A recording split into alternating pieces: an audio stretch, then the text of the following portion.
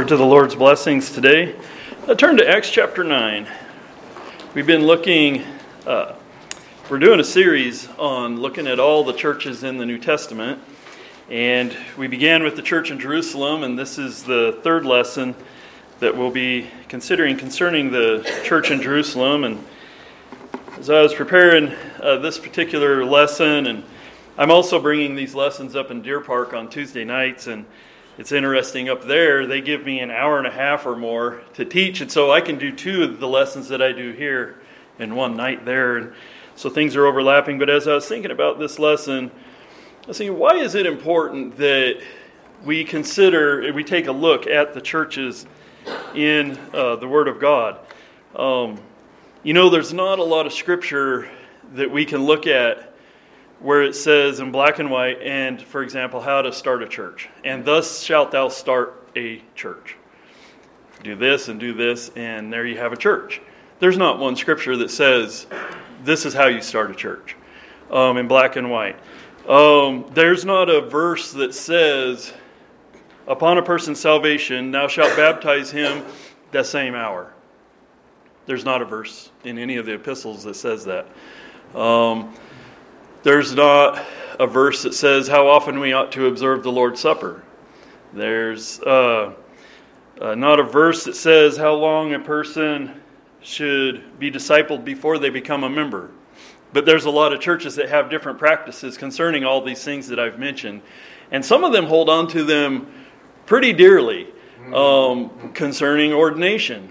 There's not any scriptures that say exactly how thus shalt thou do it, and thou shalt lay your hands upon his head, and thou shalt question him with no less than 5 ministers, and so forth. There aren't any scriptures that say that. It's almost laughable when you try to insert that, because we know that there are not those things. And yet, things are to be done decently and in order. And there is an example in the Word of God for how things should be done. But I think what's missing in so many churches today, I think this is the real thing that's missing, is the leadership of the Holy Spirit. Yeah. The whole point of Jesus telling them to wait before they began the work of the church, and we already looked at how the church existed before the day of Pentecost. It didn't start on the day of Pentecost. But like Brother Kilgard has told me, he's heard, it's like the Ford truck that's put together in the manufacturing plant, and they roll it out. But until they put gas in the tank, it's not going to drive anywhere. It's a truck. It's a truck that will function. But until you put gas in it, it doesn't have any power.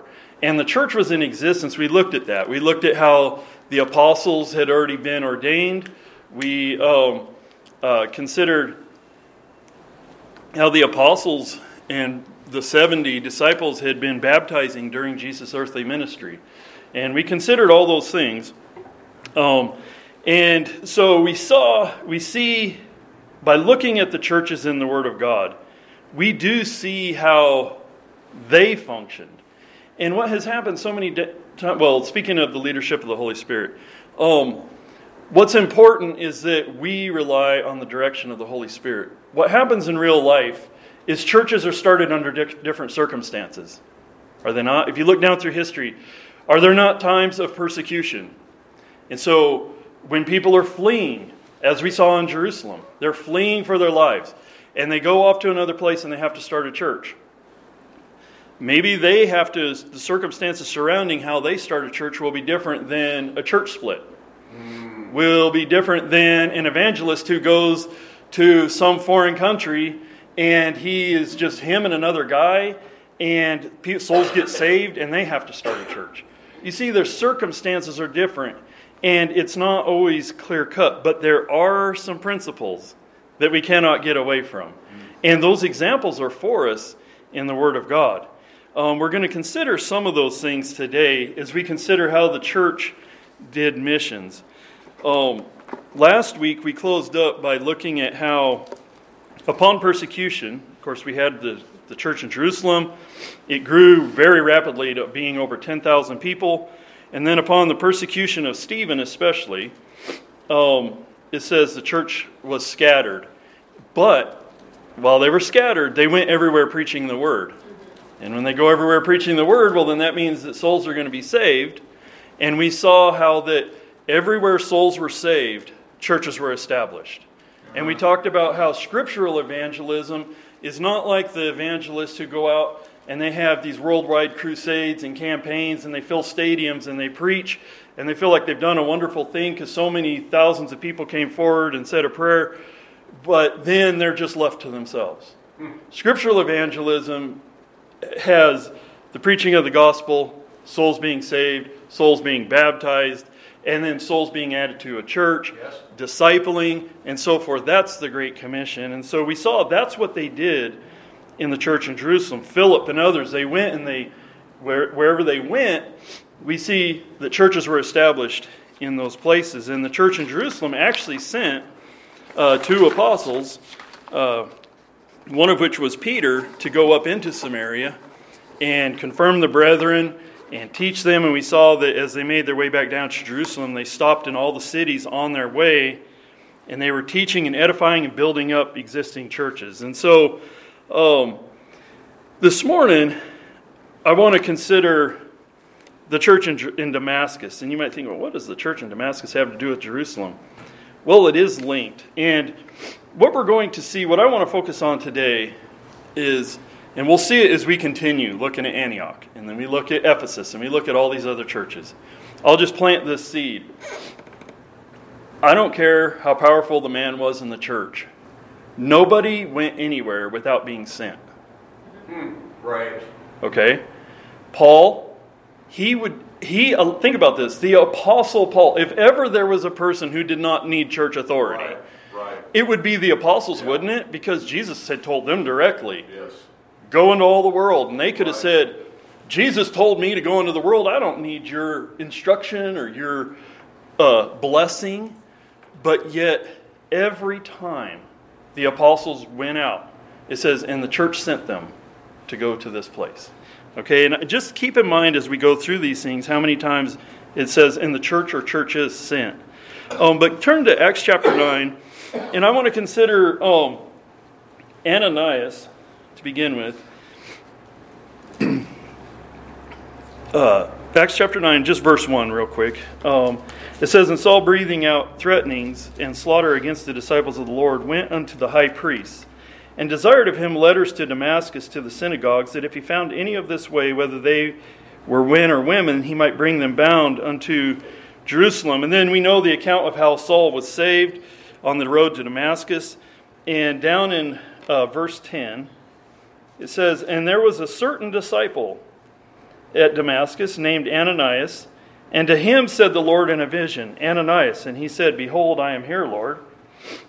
And he said unto him, arise and go into the street which is called Straight, and inquire at the house of Judas for one called Saul of Tarsus, for behold, he prayeth, and has seen in a vision a man named Ananias coming in and putting his hand on him, that he might receive his sight. Then Ananias answered, Lord, I have heard by many of this man, how much evil he hath done to thy saints at Jerusalem. And here he hath authority from the chief priest to bind all that call on thy name. But the Lord said unto him, go thy way, for he is a chosen vessel unto me, to bear my name before the Gentiles, and kings, and the children of Israel. For I will show him how great things he must suffer for my name's sake. And so he went, and we'll read down to 19. And Ananias went his way, and entered into the house, and putting his hands on him, said, Brother Saul, the Lord, even Jesus that appeared unto thee in the way as thou camest, hath sent me. So notice, the reason that we're reading this is the one example where we don't have where it clearly shows that he was a minister, an apostle, a prophet, evangelist, and yet he's baptizing. But what I want you to notice is, by what authority did Ananias baptize Saul? His authority was good enough. He says, the Lord Jesus that appeared unto thee in the way sent me, that thou mightest receive thy sight and be filled with the Holy Ghost. And immediately there fell from his eyes as it had been scales, and he received sight forthwith, and arose and was baptized. And then Saul, when he received meat and was strengthened, then was Saul certain days with the disciples that were in Damascus. Now, he may have been a pastor of the church in Damascus. He may have been an elder of the church in Damascus. That's really beside the point. he had authority to do what he did. But I would challenge you to find anybody else in the book of Acts who ever baptized where we cannot see that he was sent or that he was an officer in a church. It was always the case. There's no such thing as what we would call Christian baptism. If Brother Kilgard, if you were witnessing to a guy at work and he got saved, you don't have the authority to baptize him. Go down the Spokane River and baptize him. It's a church ordinance.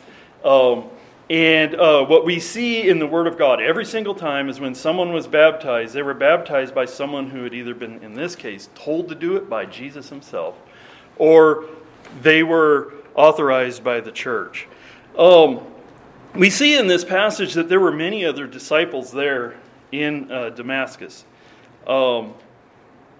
Saul flees Damascus. It's interesting to see, how does this link up with Jerusalem? Well, Saul flees Damascus and seeks to join himself to the church. If we go down to verse 26, it says, and when Saul, in verse 25 it says, then the disciples, this is in Damascus, took him by night and let him down by the wall in a basket. And when Saul was come to Jerusalem, he essayed to join himself to the disciples, but they were all afraid of him and believed not that he was a disciple. I want to turn to Galatians chapter 1, because Galatians 1 sheds some light on, in this account, it would almost seem as though Paul was, preaching and teaching in the synagogues, and the Jews wanted to kill him, and so they let him down over the wall in a basket, and he went straight to Jerusalem. And this all happened right after he was saved. But if we read Paul's testimony in Galatians 13, we see this. In verse 13, for you have heard of my conversation in time past in the Jews' religion, how that beyond measure I persecuted the church of God and wasted it, and profited in the Jews' religion, this is verse 14 of chapter 1, I profited in the Jews' religion above many my equals in mine own nation, being more exceeding jealous of the tradition of my fathers. But when it pleased God, who separated me from my mother's womb and called me by his grace, to reveal his Son in me, that I might preach him among the heathen, immediately I conferred, notice this, he says, immediately I conferred not with flesh and blood, neither went I up to Jerusalem to them which were apostles before me, but I went into Arabia, and then returned again into Damascus. And if I remember right, he was there 3 years in Arabia. And then he returned to Damascus.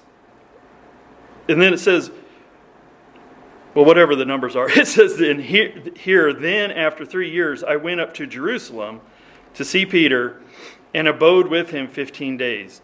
But other of the apostles saw I none, save James, the Lord's brother. Now the things which I write unto you, behold, before God I lie not. Afterwards I came into the regions of Syria and Cilicia, and was unknown by my face unto the churches of Judea which were in Christ. But they had heard only that he which persecuted us in time past now preaches the faith which once he destroyed. And they glorified God in me. Then 14 years after, I went up again to Jerusalem with Barnabas, and took Titus also with me. And so we see here that it's interesting, this just shows his relationship to the church in Jerusalem. How after he was saved in Damascus, there's a pretty good time gap there. Before when he went back to Damascus, it appears to me, and then he went down to Jerusalem. One of the things here is that Barnabas was associated with Saul in the book of Acts in helping him. If you look in verse 27, it says when Saul did go to Jerusalem, let's see here. But Barnabas, it says in verse 26, and when Saul was come to Jerusalem, he essayed to join himself to the disciples, but they were all afraid of him and believed not that he was a disciple. But Barnabas took him and brought him to the apostles and declared unto them how he had seen the Lord in the way, and that he had spoken to him, and how that he preached boldly in Damascus in the name of Jesus. And he was with them coming and going out at Jerusalem, and spake boldly in the name of the Lord Jesus, and disputed against the Grecians, but they went about to slay him. But when the brethren knew, they brought him down to Caesarea, and notice this, sent him forth to Tarsus. I don't know how I had missed this in the past, but I always wondered, we know that, remember when later in Acts when Barnabas goes to Antioch, and the church in Antioch was growing, it says, then Barnabas went to Tarsus and got Paul and brought him down. And I always wondered exactly how that pieced together. I was missing this. How when he went into Arabia, did he go back and go home to Tarsus? That's where he was from, which is up by Turkey, if I remember right. Syria, Turkey area. And what we see in this passage is that the reason that he ended up in Tarsus is because the church in Jerusalem actually sent him there. So even how Paul, you see how I'm talking about churches sending the apostles and the men, and them not just running around of their own volition. Now they were led by the Holy Spirit, but the church still sent them. It says, when the brethren knew, they brought him to Caesarea and sent him forth to Tarsus. And then we don't hear any more about Paul until Barnabas goes and gets him a while later when he's in Antioch. It's just interesting to me how it was that the church was working early on. They were constantly sending men here and there to do the work of the ministry. Concerning the ministry or the missions going on in Jerusalem, the Gentiles began receiving the word and were baptized and receiving the Holy Ghost. And Acts chapter 10 gives the account. We won't get into that for the sake of time, but Acts chapter 10 gives the account of Cornelius. If you remember Cornelius, and he and his whole family were saved. And Peter ends up coming back to the church in Jerusalem in Acts chapter 11 and reporting what God has done and how that he's even saving the Gentiles. And then Gentile churches began to be established. And let's go to, now Antioch had mostly Jews, but they were in a Gentile region. Acts chapter 11, let's go to Acts chapter 11 and consider the relationship that Jerusalem had with Antioch. So Acts chapter 11, and go down to verse 19. Now they that were scattered abroad upon the persecution that arose about Stephen traveled as far as Phoenix and Cyprus and Antioch, preaching the word to none but Jews only. And some of them were men of Cyprus and Cyrene, which when they were come to Antioch, spake unto the Grecians, preaching the Lord Jesus. And the hand of the Lord was with them, and a great number believed and turned unto the Lord. Then tidings of these things came to the ears of the church which was in Jerusalem, and they sent forth Barnabas that he should go as far as Antioch. Pastor and I were talking recently, and we're like, man, I really wish that there was a biography we were talking about how much more it would be interesting to know about Barnabas. He was such a key figure in the early church before Paul came along. He vouched for Paul that he had truly been saved and was preaching in Damascus. Then we see here that they send this man is to go up to Antioch to check out the church up there and see what was going on. It says, who when he came and had seen the grace of God, in verse 23, was and exhorted them all that with purpose of heart they would cleave unto the Lord. For he was a good man and full of the Holy Ghost and of faith. And much people was added unto the Lord. Then departed Barnabas to Tarsus for to seek Saul. And so, if we read so far there, we don't read of a church. All we read is of many people were saved earlier on, and then it says here in verse 24, much more people were added unto the Lord. But notice verse 26. Then departed Barnabas to Tarsus to seek Saul. And when he had found him, he brought him unto Antioch. And it came to pass that a whole year they assembled themselves with the church. and taught much people, and the disciples were called Christians first in Antioch. And so we see once again, this is a good example of how when evangelism was being done everywhere, that people were being saved, and it says that there was added unto the Lord such and such. There was a church there. And so this is how it was in the early church. Very simply, is that men were sent out, they preached the gospel, people were saved, people were baptized, and there were churches established there.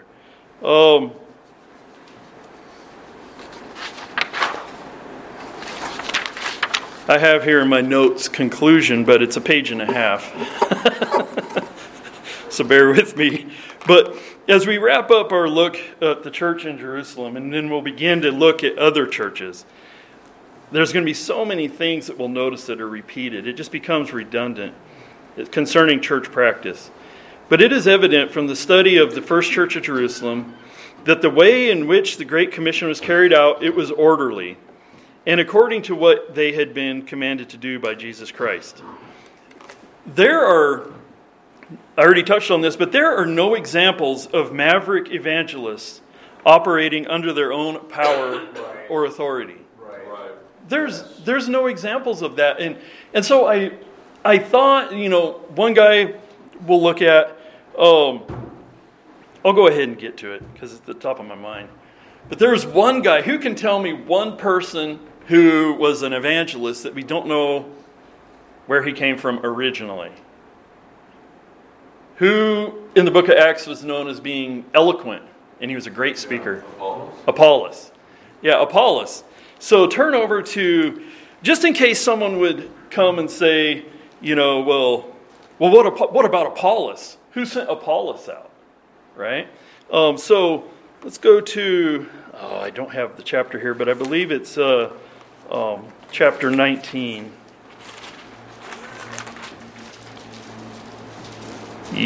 Chapter 18, the end of 18. Now, Priscilla and Aquila had gone with Paul to Ephesus. And you know how it was back then, that the Jews, not just Paul, but the Jews would go to the synagogue on Saturday. And then they would go to the church on Sunday. And that's what we see here with Apollos, or Priscilla and Aquila. It introduces Apollos in verse 24 of chapter 18. It says, "And a certain Jew named Apollos, born at Alexandria, an eloquent man, and mighty in the Scriptures, came to Ephesus. This man was instructed in the way of the Lord, and being fervent in the Spirit, he spake and taught diligently the things of the Lord, knowing only the baptism of John. And he began to speak boldly in the synagogue, whom when Aquila and Priscilla had heard, they took him unto them, and expounded unto him the way of God more perfectly. And when he was disposed to pass into Achaia, the brethren wrote, exhorting the disciples to receive him, who when he was come helped them much which had believed through grace. For he mightily convinced the Jews, and that publicly, showing by the Scriptures that Jesus was the Christ. And it came to pass," in verse 1 of 19, "and it came to pass that while Apollos was at Corinth," notice that. Next thing you'd see is Apollos is at a church, a strong church in Corinth. "Paul, having passed through the upper coast, he came to Ephesus, finding certain disciples." So here's what's interesting to me. If somebody was to try to say, well, Apollos was an evangelist and he didn't have any authority, this is the only one that would be questionable. But here's what I noticed. When he came to Ephesus and he went to the synagogue, he was not preaching in a church. He was preaching in the synagogue. And he had to yet be shown some things correctly. And what happened after Apollos or Priscilla and Aquila taught him more correctly? From then on, you always see him in the churches, not the synagogue. It says he preached publicly, and I believe he would have preached in a synagogue. But all of a sudden, his ministry transferred from being an evangelist preaching in synagogues to being a church preacher. And he was so much a church minister that there was a contention arose in Corinth about people saying, Oh, I'm of Apollos. Oh, I'm of Paul. Oh, I'm of Peter. He became a real leader in the churches. And so, notice though, it doesn't say, and he just continued on his way. It says Priscilla and Aquila got him, and they taught him, and then when he was disposed, when he felt led, that's what it means, disposed.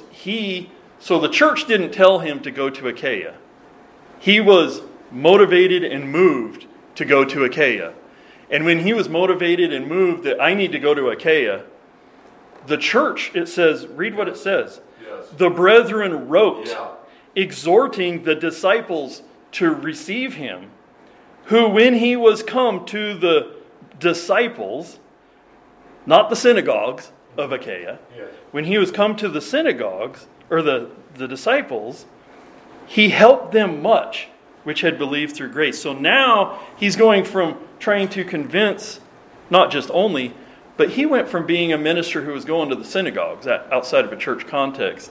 Now he's having literally a letter of recommendation from Ephesus. It says from the brethren there to the brethren in Achaia, where there's already churches, to receive this man. But what's important, once again, is what you see in the early church is not, and we'll see this over and over, unlike a lot of denominations today, the denomination decides where the minister is going to go. I think I've shared with you before, I had a friend who was a Methodist deacon, and he was telling me, he was in Durango, Colorado, and he was telling me that because Durango is a smaller town compared to like Colorado Springs or Denver, and he was telling me how they could never, if they got a good preacher, they could never keep him. Because if the church grew, or he was really good, because they moved up the ladder. And the church, if you will, the Methodist church, was the one that dictated where he would go.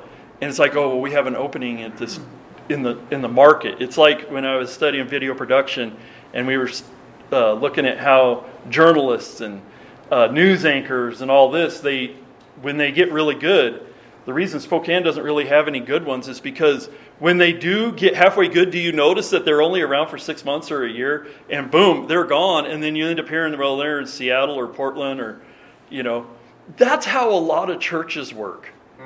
A lot of denominations, they work that way.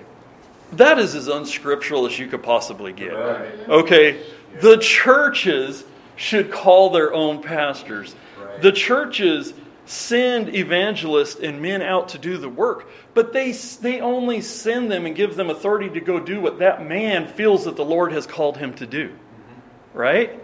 You'll never find an example where a man is called to go into a region where no one has heard the gospel in the New Testament. You'll see that they sent like Barnabas up to another church to help him out. But as far as going and doing evangelism and preaching and stuff like that, God calls the minister, and then the church confirms that basically by endorsing him and putting their blessing on him and sending him out. And that's a pattern that we see over and over and over throughout the New Testament.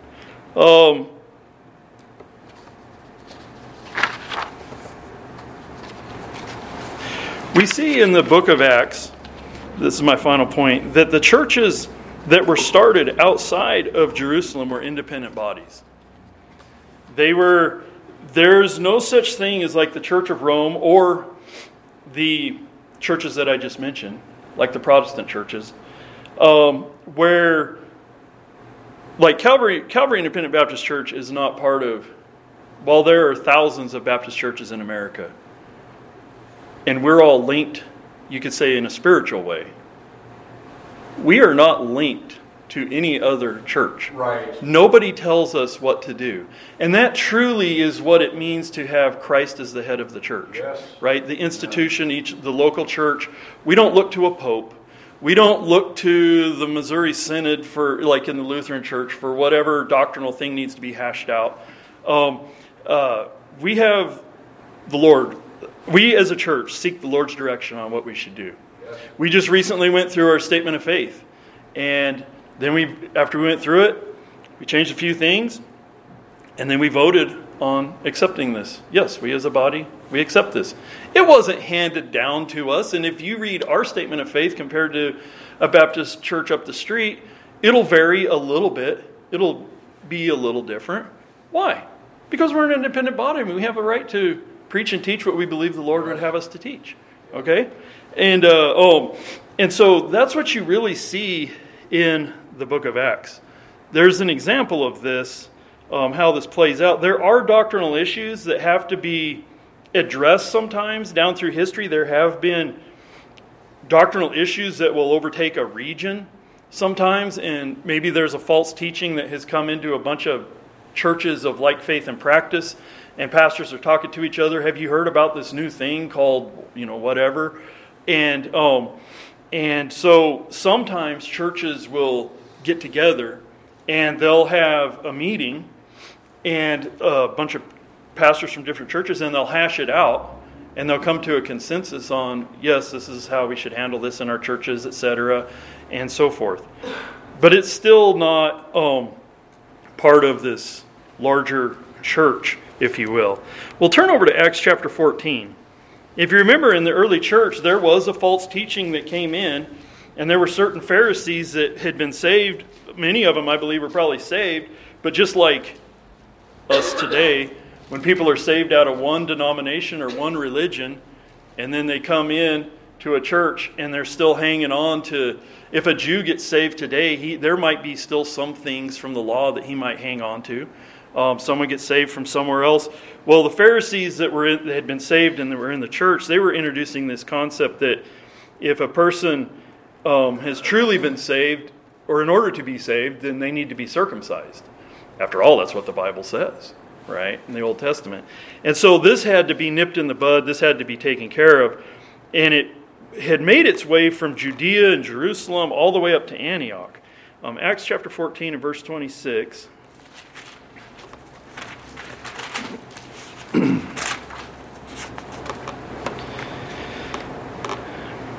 It says, they're coming back from a missionary journey, and it says, and thence sailed to Antioch, from whence they had been recommended to the grace of God for the work which they had fulfilled. We'll look at this more later. This is Paul and Barnabas. They're returning to their home church, and it says, and when they were come, had gathered the church together, and they rehearsed all that God had done with them, and how he had opened the doors of faith unto the Gentiles. And there they abode a long time with the disciples. And certain men which came down from Judea taught the brethren, and said, except you be circumcised after the manner of Moses, you cannot be saved. When therefore Paul and Barnabas had no small dissension and disputation with them, that means they had a very heated meeting with them, they determined that Paul and Barnabas and certain other of them should go up to Jerusalem unto the apostles and elders about this question. And so they, as representatives of the church in Antioch, go to Jerusalem. And being brought on their way by the church, notice that, they passed through Phoenix and Samaria, declaring the conversion of the Gentiles, and they caused great joy unto all the brethren. And when they were come to Jerusalem, they were received of the church and of the apostles and elders, and they declared all things that God had done with them. But there rose up certain of the sect of the Pharisees which believed, saying that it was needful to circumcise them and to command them to keep the law of Moses. And the apostles and elders came together for to consider this matter, or for to consider of this matter. And when there had been much disputing, Peter rose up and said unto them, Men and brethren, you know how that a good while ago God made choice among us that the Gentiles by the mouth should hear the word of the gospel and believe.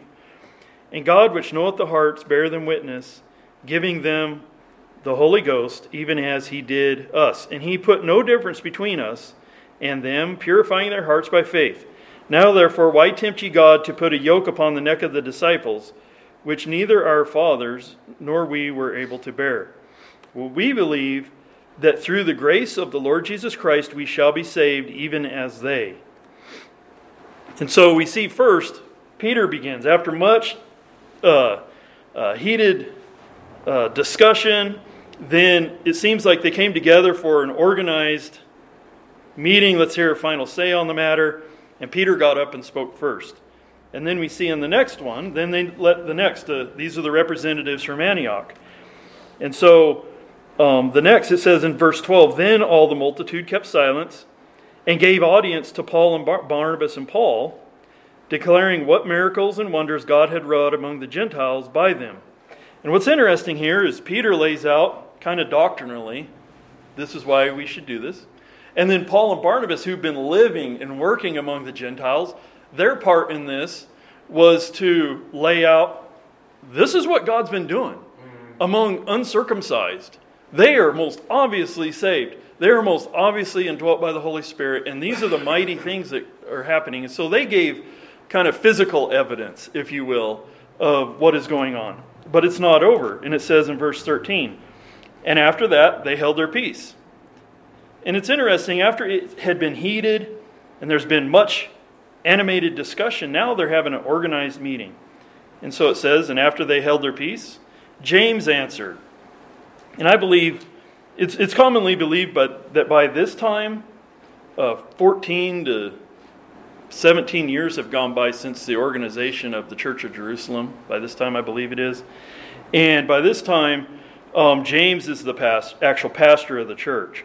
But it says, and they, after they had all held their peace, James answered, saying, men and brethren, hearken unto me. Simeon hath declared how God at the first did visit the Gentiles to take out of them a people for his name. And to this agree the words of the prophets. So they're basing this on the word of God. As it is written, after this I will return, and I will build again the tabernacle of David, which is fallen down, and I will build again the ruins thereof, and I will set it up, that the residue of men might seek after the Lord, and all the Gentiles upon whom my name is called, saith the Lord, who doeth all these things. Known unto God are all his works from the beginning of the world. Wherefore my sentence is, and he said, so James is saying, here's my conclusion, and here's what I believe we should do. That we trouble not them which from among the Gentiles are turned to God, but that we write unto them that they abstain from pollution of idols. Notice how basic this is. Abstain from pollution of idols, and from fornication, and from things strangled, and from blood. For Moses of old time hath in every city them that preach him, being read in the synagogue every Sabbath. Then it pleased the apostles and elders with the whole church to send chosen men of their own company to Antioch with Paul and Barnabas, namely Judas, named Barsabbas, and Silas, chief among the brethren. And then they wrote letters. And those letters were then distributed by Paul and Barnabas as they went back through Syria and so forth, and Cilicia. So you see, it's all done in a very organized fashion. This doctrinal dispute was handled in Jerusalem. But you see that the church in Jerusalem was not acting like the church in Rome. This was not like a Vatican Council, and then the church in Jerusalem is having control over all these churches. They actually released, if you will, all these churches. Because at the end of the letter, I can't remember exactly where it is, it says, well,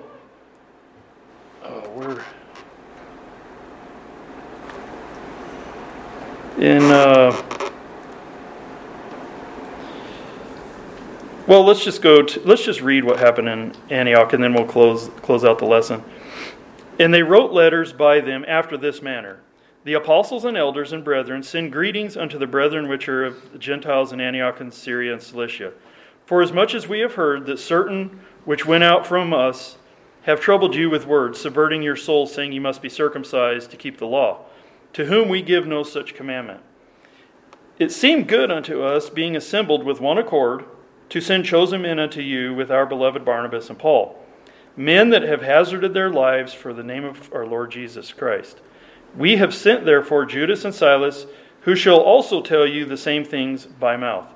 For it seemed good to the Holy Ghost and to us to lay upon you no greater burden than these necessary things, that you abstain from meats offered to idols, and from blood, and from all things strangled, and from fornication, from which if you keep yourselves you do well. Fare ye well. So when they were dismissed, they came to Antioch and so forth, and they read the letters in the churches. But notice this. They didn't have a continued control over those churches. It literally ends with, fare ye well. It was just, the only reason that these letters are being written is that the region of Judea and Jerusalem was where this false teaching had gone out. And so the false teaching was addressed at the source of the problem, and then they sent out the letters. But all the churches remained independent of one another. They worked together in cooperation, but no one church ever had control over another church in that manner. And so that concludes this lesson. Next week, we'll begin looking at the church in Antioch. So, all right, Pastor.